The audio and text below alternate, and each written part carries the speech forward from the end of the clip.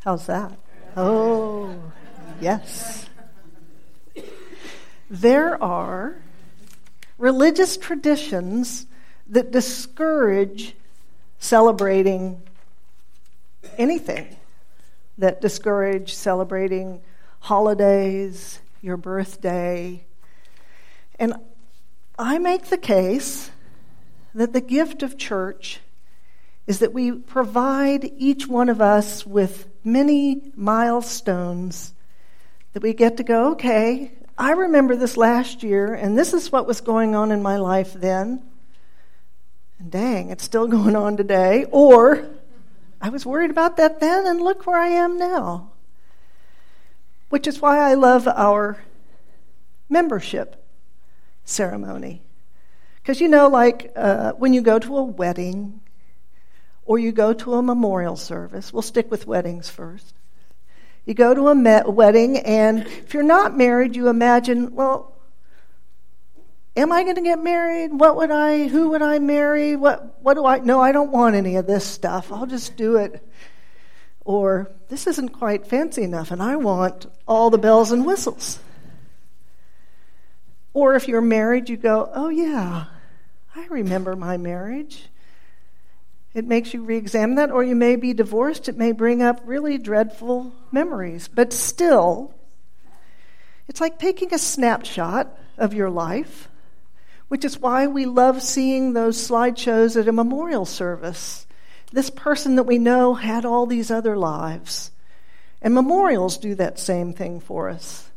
They're always a call to think about your life and how you want to be remembered. And maybe it's not too late to make some adjustments in your course so that your memorial might play out a little differently. And I think our membership ceremony is like that. Hopefully everyone here is either thinking about the time they joined, or if you're brand new, thinking, oh my, this is the weirdest thing I've ever seen.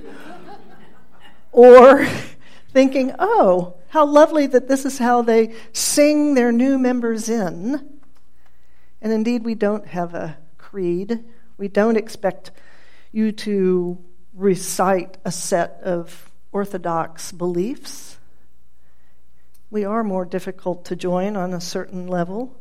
So this is one of those sermons where I want you to do a little thinking and remembering and talking to each other briefly. What I want you to do is turn to someone, and if you're smart, you might get yourself near a new baby, just saying. It's that chance.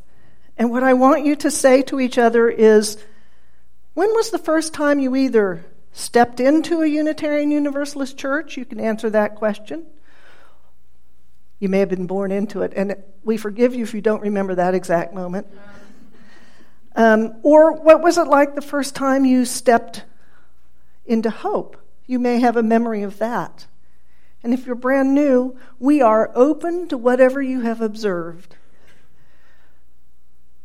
Sometimes we rush at people and make them too welcome, or you let me stand and be alone just the right amount. It's hard to greet newcomers well. So I'm going to give you a couple of minutes. The first time you came to a UU church, or the first time you came to Hope. What was the time of year? What were you thinking? Why did you come? What was going on? Go.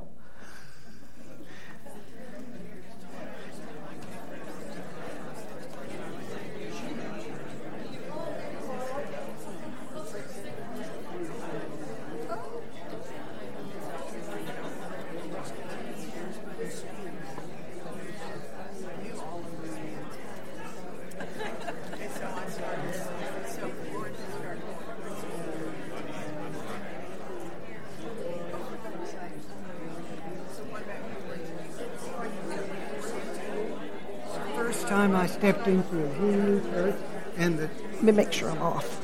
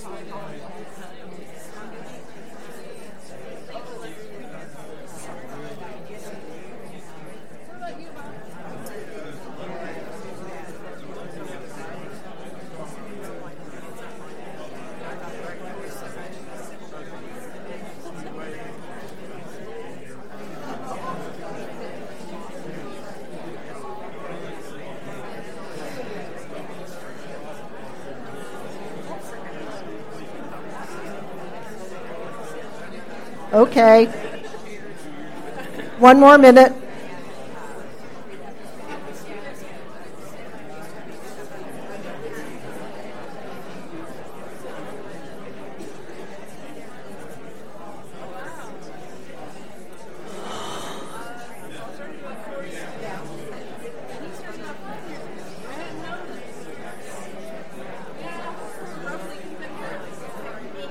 Bring it to a close.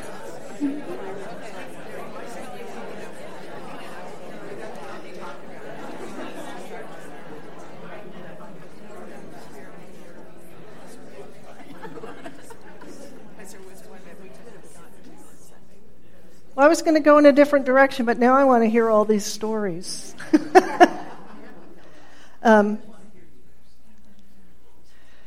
Anybody have a story or hear a story that they would briefly share? Now you're quiet. Yeah, I know how to get you quiet. Would someone come up and talk? Can you turn that on? Can you turn on the... I'm looking for which mic it is. Green mic. I popped this on Steve. Sorry, Steve Witt. We'll say it and I'll repeat it. I've got a very loud voice. She has a very loud voice. I may not need it. My first exposure to the Unitarian Church was in the early 70s. Early 70s, first exposure. Because I won't remember. Okay. No, he hadn't turned it on yet. Try the red one. Technology. You didn't come to the church for technology. I know that. It is great. Okay. They're both There. on. Oh, yeah. I think I've got it now. In the early 70s in Omaha, and I just went there. No. Yeah, keep going. I was part of the women's movement, and we had a couple of members, a couple of males that were part of our group that decided to get married, and they were actually married in the Unitarian Church in Omaha, Nebraska in the early 70s, which is pretty amazing. Yeah. Anyone else brave enough to speak up? Ken?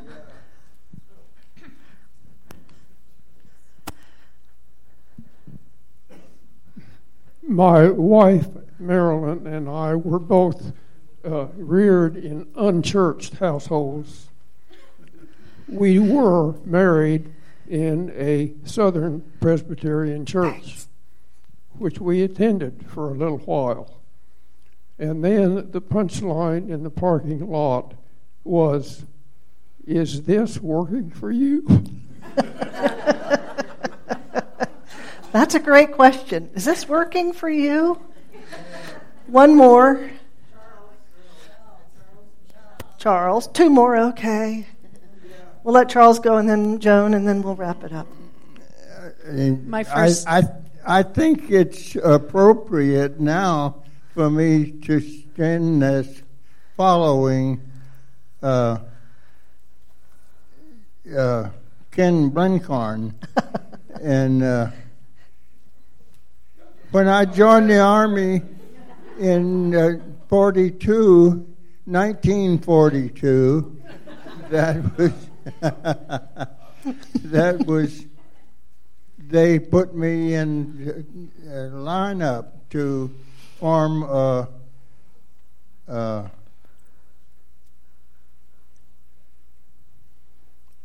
I can't do this. It's a good story, but I can't do it. Okay, I want you all to remember to imagine a feisty, buddy Charles Mills in 1942 who had ideas that were not in the norm. How's that? Joan? I was in Philadelphia attending a Quaker meeting, and this was the end of the Vietnam War, and we had a political meeting at the Unitarian Church in Philadelphia, and that was my first introduction to Unitarians. I'm going to encourage you to ask Charles and Ann for the story afterwards. That's why we have cake and cookies and coffee. My first visit I was in my late 20s or early 30s. I was unmoored in the sense that I was here in Tulsa but didn't have family, and had grown up going to church but knew the Episcopal church where I went didn't fit me anymore. And did what every newcomer did, went to a church, went to All Souls, and sat in the back.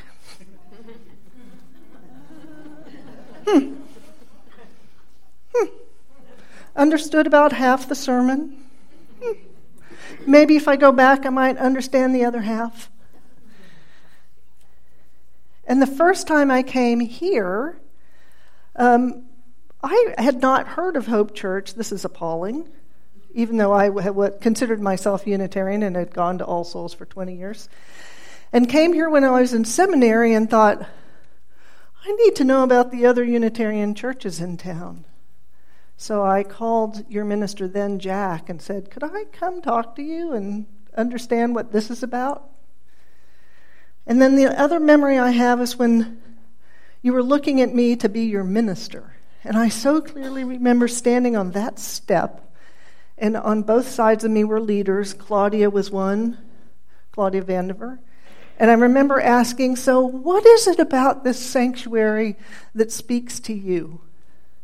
Because I wanted to hear what was in their hearts, and it was about nature, and it was about the organic shape. And then they said, well, really, it's about the people. That's what matters.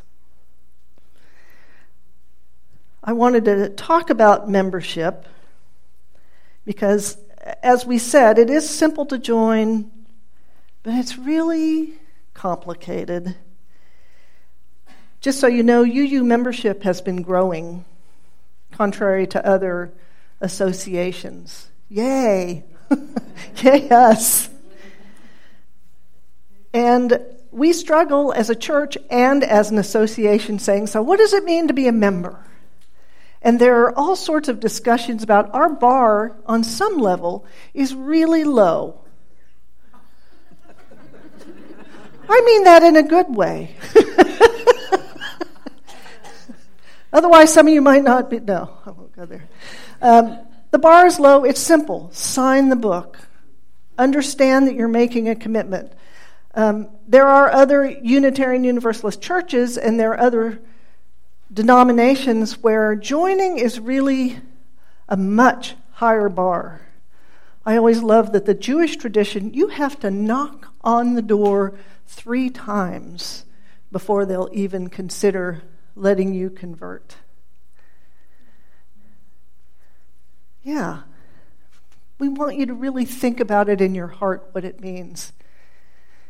And we're the opposite. If this feels right, come, and then settle in. There are some UU churches that have very stringent, we expect you to volunteer a certain number of days. We expect a pledge that's much higher than what we give, although I want you to know that we always make exceptions should your life situation change or require it. We don't want money to ever be an impediment. But there are studies out there that say when the expectations are high, that actually people join more readily because they want to be a part of something that's really going somewhere, that really has high expectations of you. And on some level, what we're here to do is raise our own expectations of ourselves, right?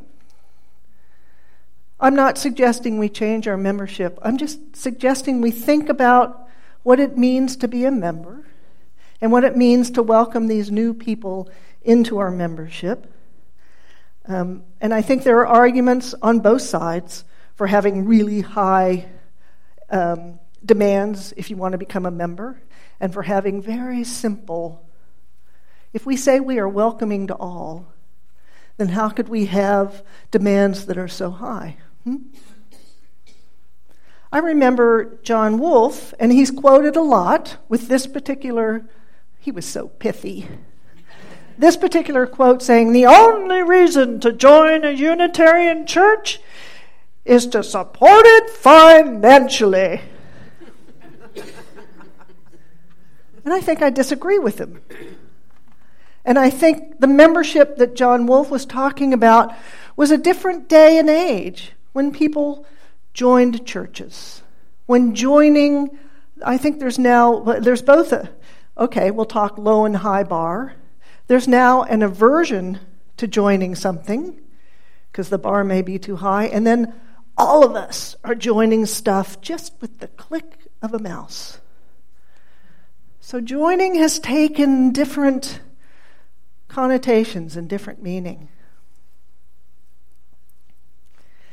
And we have to think about, so what does it mean to be a member? And the board and I and our administrator struggle with, there are privileges that come with membership. And then the word privilege is loaded. Wait, what do you mean? You get something I don't get? Well, that's not fair. I donate just as much time. I actually make a pledge. So why even have a membership?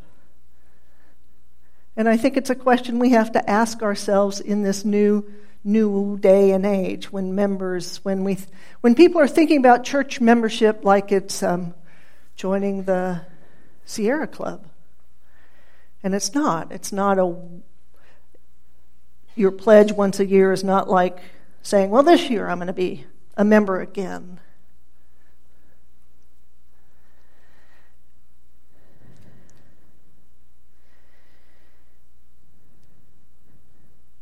The privileges are to participate. And to participate, we have an annual meeting coming up. And we need your thoughts and your heart as we elect new leaders. We're going to change bylaws. We're going to discuss even our mission and goals, our values. And so those who are members get to vote.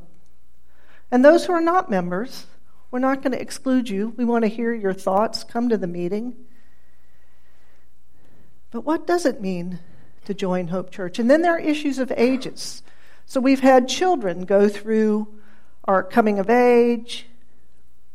Should they become members when they are 13 or 14? Should we have a separate category for them? They've learned all of the things that others who've gone to Roots classes now know. They actually may know more than many of us here about what it means to be Unitarian and Universalist, because they've been embedded in religious education and gotten it since they were young.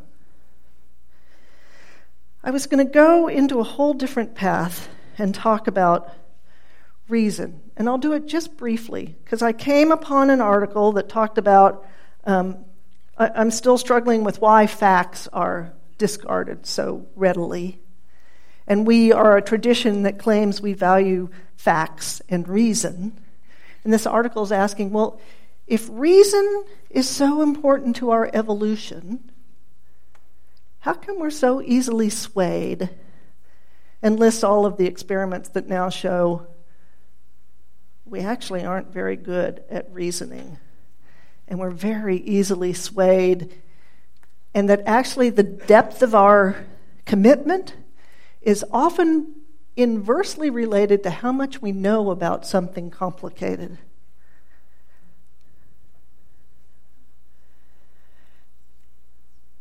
And the last part of this notion of why have we evolved to have reason, and is it really serving us, and are we really reasonable, is it makes the case that it's less about figuring out a logical sequence of things. That's important.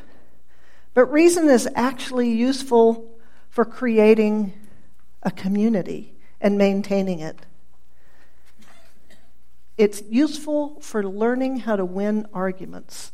And the example they give is, so we're cave people. We're living in a cave and we hunt. I don't really want to be the first one out there hunting because I'm more likely to die. So I have developed this ability to reason and make clear, you actually should be, you're the leader, you should be out front.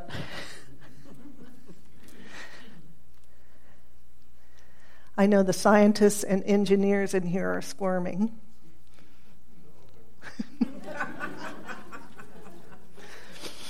But I think what makes us different is that we are a tradition who is open to understanding that there are multiple truths, and that I may be imagining that I have an understanding of whether we should let immigrants in much more easily, or whether gun laws really do make a difference. I think I know. But studies show, unless I've really studied that policy, I likely don't. I likely have a huge emotional pull to it. And as the world gets more and more complicated, we can't know everything, which is the other difficult thing. I am grateful that I don't have to explain or build a cell phone. I only need to know how to read whether I have Wi-Fi in bars or not, and how to dial it. So I'm dependent on the wisdom of others, which is what this collective wisdom is about. I am dependent on all of you to better navigate what it means to be an honest, fair, loving human being. I'm dependent on your experiences. So my question is, I think membership in Hope Unitarian Church is equal to a community that is willing to continue asking questions. I value that in us so deeply, that we will argue and say, oh, I'm the one that's reasonable. But I am willing to listen, I am willing to ask, I am willing to have my mind changed, and that is a rare gift in a religious community. And we have to honor it and guard it.